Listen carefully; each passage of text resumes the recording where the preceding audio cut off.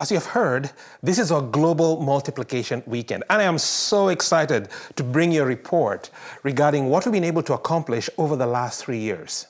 Now, we identified 3 focus regions: South Asia, Central Asia, and the Mekong River Basin.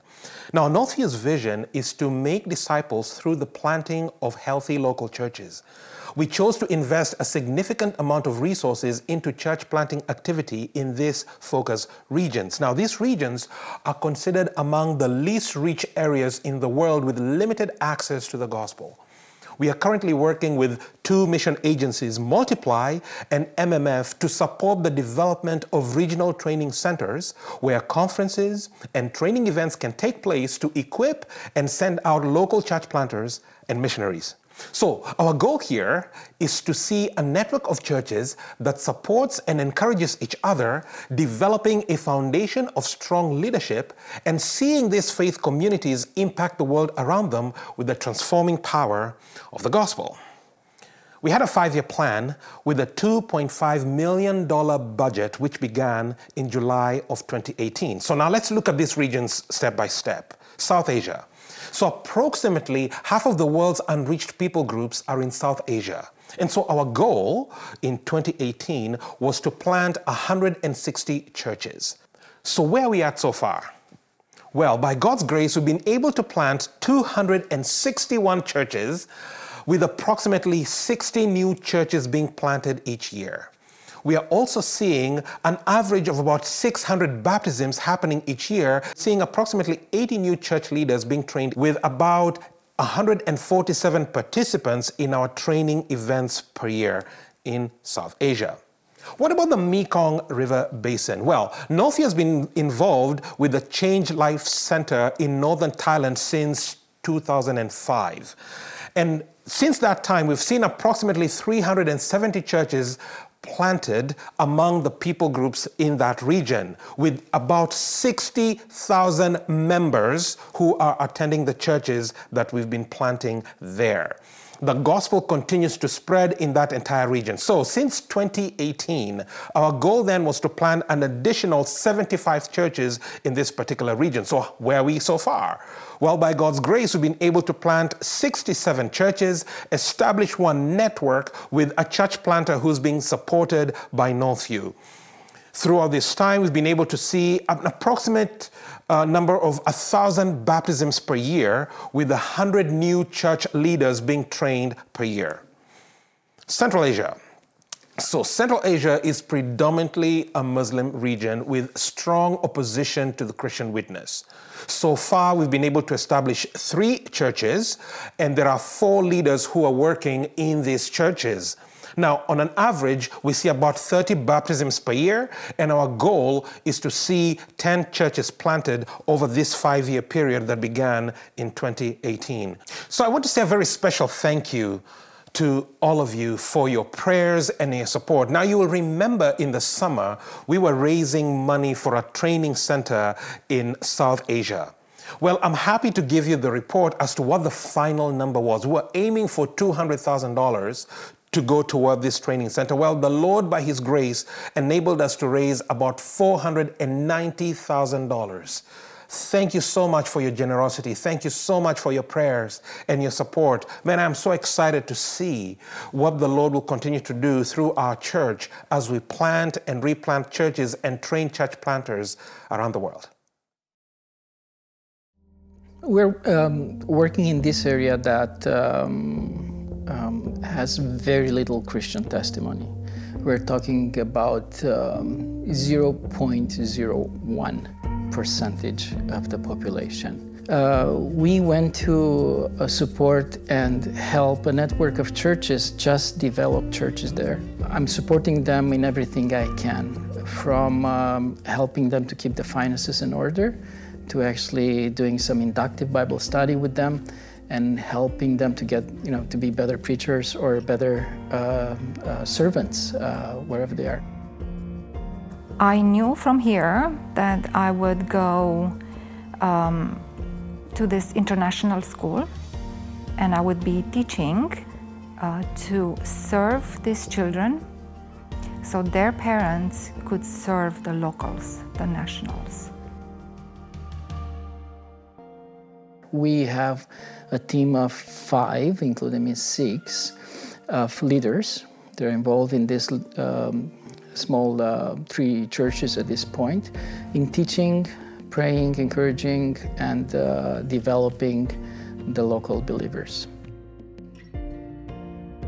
I could say the whole journey up until now was God wanted us to get out of our comfort and put us in a lot of uncomfortable situations. And I would say it was expect the unexpected. That's how it felt the entire journey. Expect the unexpected. So a lot of surprises. Northview continues to support us financially a lot, and not only us, but the ministry over there. So we're grateful for everything that Northview has been involved with. We're grateful for the prayers that we receive letters from people, emails from people from Northview all the time saying that we've been praying for you, we've been praying for you. You know, keep in mind you're not alone. We are with you over there. So this is just great. This is the moral support that many times counts as much as the financial support. As we were raising funds to buy a car for the ministry there, and I was praying, Lord, what's coming on? And the next day I got an email saying, we are a regular family, regular folks. We don't have savings, we don't have much, but we feel that this return from Canadian taxes should go directly to you. Here it is, our entire return from the whole family. I mean, little signs like this just proves the fact that the Lord is moving in a very supernatural way. We don't know, we don't see it many times, but we see that God is at work. So thank you, Northview. Thank you and bless you with all our hearts, because you've made a difference in that entire region, but also in our hearts. So we've heard a very remarkable testimony from a couple who is serving as workers in one of our focus regions. So the question then would be, why would we be so engaged and involved in this kind of work, where we'll be sending a significant amount of money and resources, sending families from here, there, to see the gospel propagated in these areas? Why would we do this? Now, of course, a straightforward answer would be Matthew 28, 19, and 20. Jesus gives this great commission, and he calls his people to say, hey, therefore go and make disciples of all nations, not just here in Jerusalem. Go and make disciples of all nations, baptizing them in the name of the Father and of the Son and of the Holy Spirit, and teach them to obey everything I have commanded you, and surely I will be with you always to the end of the age. So this is the Great Commission that Jesus gives his disciples. So this is the why we go, the Great Commission. But then the question then would be, okay, so will this Great Commission be successful? Because I don't know about you, when you look around, is the world becoming more Christian or more pagan? You would say, you know what, it's not looking very good. You know, particularly here home. Like you look and say, my goodness, our society is going, things are really going over the cliff. When it comes to morality, when it comes to just our social norms and things, things are going really, really badly. And not just here, but around the world. So will this Great Commission of making disciples of all nations, will it really work? Will it be successful? And so to answer this question, we'd have to look and say, okay, what does the scripture say? Even though the world around us doesn't look very promising, what do the scriptures say? Well, Isaiah, in Isaiah 25, kind of gives us a glimpse of what this success will look like, okay? And basically what Isaiah is saying here is the Lord will accomplish his purposes. The Lord himself is trustworthy. He is trustworthy. His plans will be accomplished. So the two things that we'll look at when we see Isaiah 25, verse 1 to 8, the 2 points that we'll zero in on are these. First, all peoples will glorify and fear the Lord. When I say all peoples with an S, means all people from every nation, tribe, and tongue All peoples will glorify and fear the Lord. That's what Isaiah will say. And then secondly, all peoples will receive redemption and peace from the Lord. All peoples from every nation, tribe, and tongue will receive peace, will receive redemption from the Lord. So let's look at the first one here. All peoples will glorify and fear the Lord. Isaiah 25, verse 1 to 5. This is what Isaiah says. O Lord, you are my God. I will exalt you. I will praise your name, for you have done wonderful things, plans formed of old, faithful and sure. For you have made a city a heap, the fortified city a ruin. The foreigner's palace is a city no more. It will never be rebuilt. Therefore, strong peoples will glorify you. Cities of ruthless nations will fear you. For you have been a stronghold to the poor, a stronghold to the needy in his distress, a shelter from the storm and a shade from the heat. For the breath of the ruthless is like a storm against a wall, like heat in a dry place. You subdue the noise of the foreigners as heat by the shade of a cloud, so that the song of the ruthless is put down. So very quickly here, I'd like us to consider what are the reasons for this high praise that Isaiah is giving here, saying in verse 1, O Lord, you are my God, I will exalt you, I will praise your name for the things you have done, these wonderful things, these plans that you formed of old, faithful and sure. What he's saying there is, man, God is trustworthy. The plans that God had from of old, the plans that he had even before the foundation of the world, those plans, trustworthy. You know, you would even say this, the reason why God knows what the future holds for us is because he planned it. And what he plans comes to pass. So he plans it.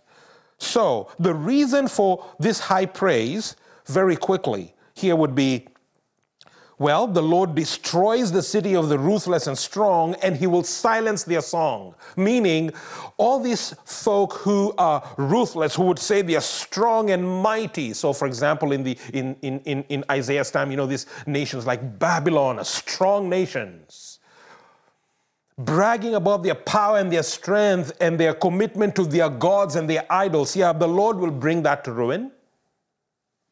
All their bragging songs, he'll pull them to silence. Not only that, the Lord will also be a refuge and a shield to the needy in their distress. And so when these nations come and attack and oppress people, the Lord will speak to that too.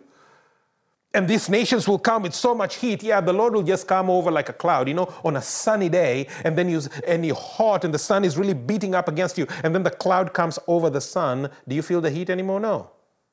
Yeah, that's what the Lord will do to the heat of all these strong nations. The power of the Lord is able to accomplish that, is what Isaiah is saying here. But the verse that I'd like us to really focus on and zero in on is verse 3. Therefore, strong peoples will glorify you. When they see what the Lord is doing, the strong peoples will glorify you. Cities of ruthless nations will fear you. This ruthless, these strong people who live in fortified cities, these ruthless people, they'll not only glorify the Lord, but they will also fear him. What is this word fear? Is this fear meaning like, hey, you know, I'm afraid of bears, I'm afraid of dogs because they're going to hurt me? No, it's not that kind of fear. This is a loving reverence to God. What you and I should be doing, a loving reverence for God. This is what these strong nations, these strong people, these ruthless cities will be doing. So here's an example. A number of years ago, I traveled to one of our focus regions here. And I met a gentleman who was a pastor in a very rough neighborhood in one of these cities. Prior to his conversion, he was a gangster, he was a thug, he was a very violent, feared man in this community. And a lot of gangs would also be afraid of him because of the level of violence that he would bring to people's lives. And because of God's providence and love, the Lord met this individual. He heard the gospel and he came to saving faith. And when he became a Christian, the Lord now began to use him as he was being discipled and trained. The Lord called him into pastoral ministry. Now, if you and I would have gone to this particular community and established a church there, chances are we would be heavily persecuted. Why? Because the people in this particular community don't want the gospel. They don't want Jesus. They don't want you to go. But the Lord, by his providence, just saved this particular individual and drew him in. So he becomes a Christian. He goes through our training processes and things like that, being trained and coached, discerns a call to pastoral ministry. He's now a pastor of a church in this particular community. Now, what is interesting is this. You would think that all these people in this community will begin now to persecute the church, right? Because they don't want the gospel. Guess what? They're kind of afraid of coming to storm the church and break everything, because they remember how violent this guy was before his conversion. And so it's quite interesting how the entire community is afraid of bringing persecution because they know how violent this person is, and they don't really understand the gospel, but they know that he's changed, he's different, but is he? But then this guy now gets these opportunities to share the gospel, and so many people are coming to saving faith. What is God doing there? Strong people will glorify you. Right. And now some of the thugs within this community, gangsters within this community, now hearing the gospel from this man who was one of their own, who's now sharing the gospel to them and seeing many coming and being baptized. Therefore, go make disciples of all nations, baptizing them in the name of the Father, Son, Holy Spirit, teaching them to obey. This is now happening in this man's ministry. Is God accomplishing his purposes? Of course he is. Now, as you listen to this brother's story, it kind of reminds you of the Apostle Paul, doesn't it? This man was a Pharisee, Paul was, formerly known as Saul. And now he had in his hand orders to go and persecute Christians in Damascus, drag them from their homes, chain them, throw them in prison, maybe even kill some of them. And so on horseback, on his way to Damascus, what happens? The Lord meets him on the road to Damascus. Bright light shines, Paul gets spooked, he falls off his horse. All those people with him, his entourage, they all hide and they're in fear. And then a voice comes from heaven saying, Saul, Saul, why are you persecuting me? And Saul says, but who are you that I'm persecuting? And then the voice responds saying, I am Jesus, whom you're persecuting. Now get up and go to this city, to Damascus, to the street called Straight, to a house of a man called Ananias, and he will pray for you. He will tell you what you need to do. This is how Paul was converted. On his way with orders to persecute the church, and the Lord now says, no.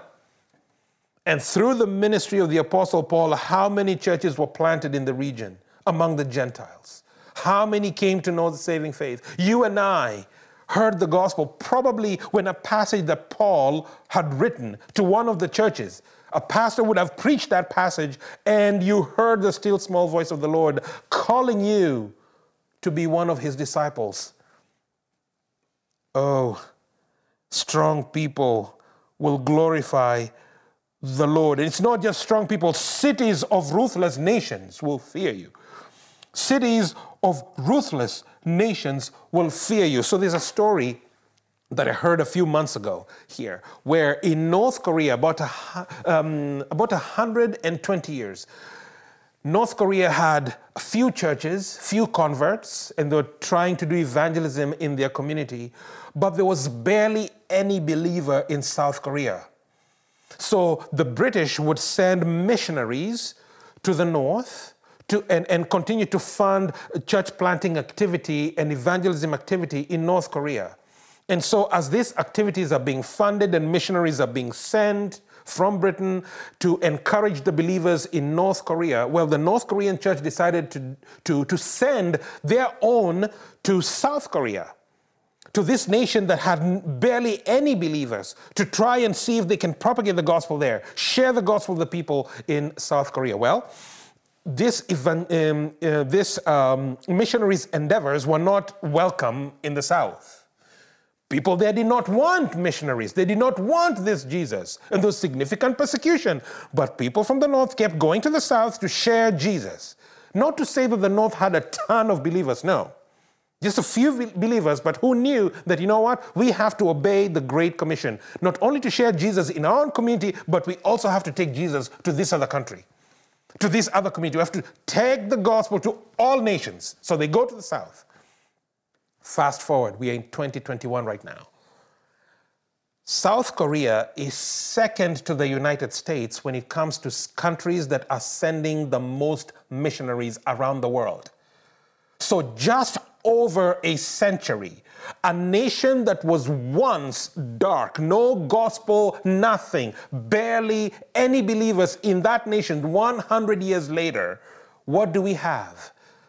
A nation that is second only to the United States when it comes to the number of missionaries they send out globally to share the gospel with others who haven't heard the message. So tell me, is the Lord accomplishing his purposes? He absolutely is accomplishing his purposes. All peoples will glorify and fear the Lord. Notice what the Apostle John writes in Revelation chapter 7, verse 9 to 12. He says this, "After this, I looked and behold a great multitude that had no one could number, from every nation, from all tribes and peoples and languages, standing before the throne and before the Lamb, clothed in white robes, with palm branches in their hands, crying out with a loud voice, 'Salvation belongs to our God who sits on the throne and to the Lamb.' And all the angels were standing around the throne and around the elders and the four living creatures, and they fell on their faces before the throne and worshipped God, saying, 'Amen, blessing and glory and wisdom and thanksgiving and honor and power and might be to our God forever and ever. Amen.'" Right. Amen to that. All peoples, this great multitude in heaven that no one could number, from every nation, from all tribes, all peoples, and all languages will be there. See, John is talking about what will happen in the future. So the question then becomes, will God accomplish his purposes? According to what John saw? Absolutely. But it's not just that Isaiah tells us. Look, the second point here would be all peoples will receive redemption and peace from the Lord. All peoples will receive redemption and peace from the Lord. Verse 6 to 8, Isaiah 25. "On this mountain, the Lord of hosts will make for all peoples a feast of rich food, a feast of well-aged wine, of rich foods full of marrow, of aged wine well refined." So there's a big feast happening here. Verse 7. "And he will swallow up on this mountain the covering that is cast over all peoples, the veil that is spread over all nations. He will swallow up death forever, and the Lord will wipe away tears from all faces. And the reproach of his people he will take away from all the earth, for the Lord has spoken." Now, what is interesting in this little section here, there's a phrase that I am sure you've heard multiple times. This phrase, "The Lord will wipe away tears from all their faces." Where have you heard this phrase before? From the book of Revelation. And what is the Apostle John in Revelation saying about this phrase that Isaiah is pointing to? So Isaiah centuries ago is pointing to a day when God will wipe people's tears away. Isaiah, again, centuries ago, pointing to a feast that the Lord will host, a feast of rich food, of well-aged wine, of rich food full of marrow. This will be the feast of feasts for all peoples from every nation, tribe, language, will be represented in this particular feast. Now, let me just nuance that a little bit. This does not mean that every single human being without exception will be invited to this feast. No, this is not universalism. What this means is so there will be people from Kenya there. There'll be people from Uganda there. There'll be people from Botswana there. There'll be people from Tunisia there, from Saudi Arabia there, from Turkey there, from India there, from Korea there, North and South there. There'll be people from Australia and Canada and the United States and Brazil and Peru and Panama, everywhere. They will be there. People from these nations, from all nations, they will be at this feast. Isaiah is pointing to the future, to this great feast that the Apostle John in Revelation 19 will call this marriage supper of the Lamb. Let's read that passage here. Revelation chapter 19, verse 6 to 9. This is what John says. Then I heard what seemed to be the voice of a great multitude, like the roar of many waters, like the sound of mighty peals of thunder, crying out, Hallelujah! For the Lord our God, the Almighty, reigns. Let us rejoice and exult and give him the glory. For the marriage of the Lamb has come, and his bride has made herself ready. It was granted her to clothe herself with white linen, bright and pure, for the white linen is the righteous deeds of the saints. And the angel said to me, write this, blessed are those who are invited. Notice the language there. Blessed are those who are invited to the marriage supper of the Lamb. And he said to me, these are the true words of God.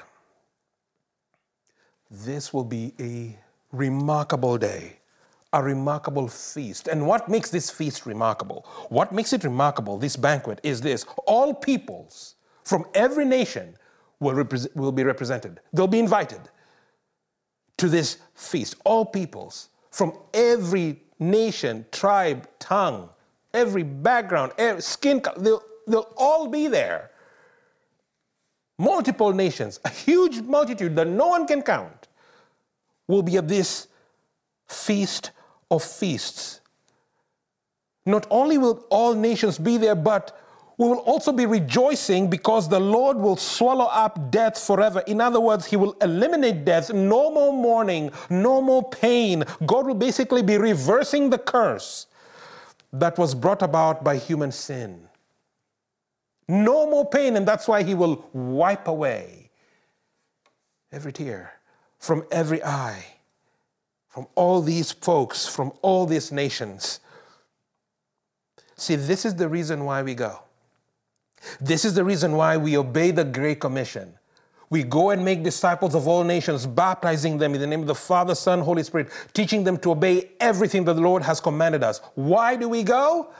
Because we want to see all nations in the marriage supper of the Lamb. We want to see all peoples glorifying and fearing the Lord. We want to see lives transformed. This is why we go. This is why we give sacrificially. And this is why we pray that the Lord will accomplish his purposes. Let me pray for us. Father, we are humbled that you would invite us to engage this remarkable work of yours. Thank you, Lord, that you'd invite us to be partners together with you in your work, to see many who will come and glorify and fear you, to see many receive redemption and peace. And you choose to use us.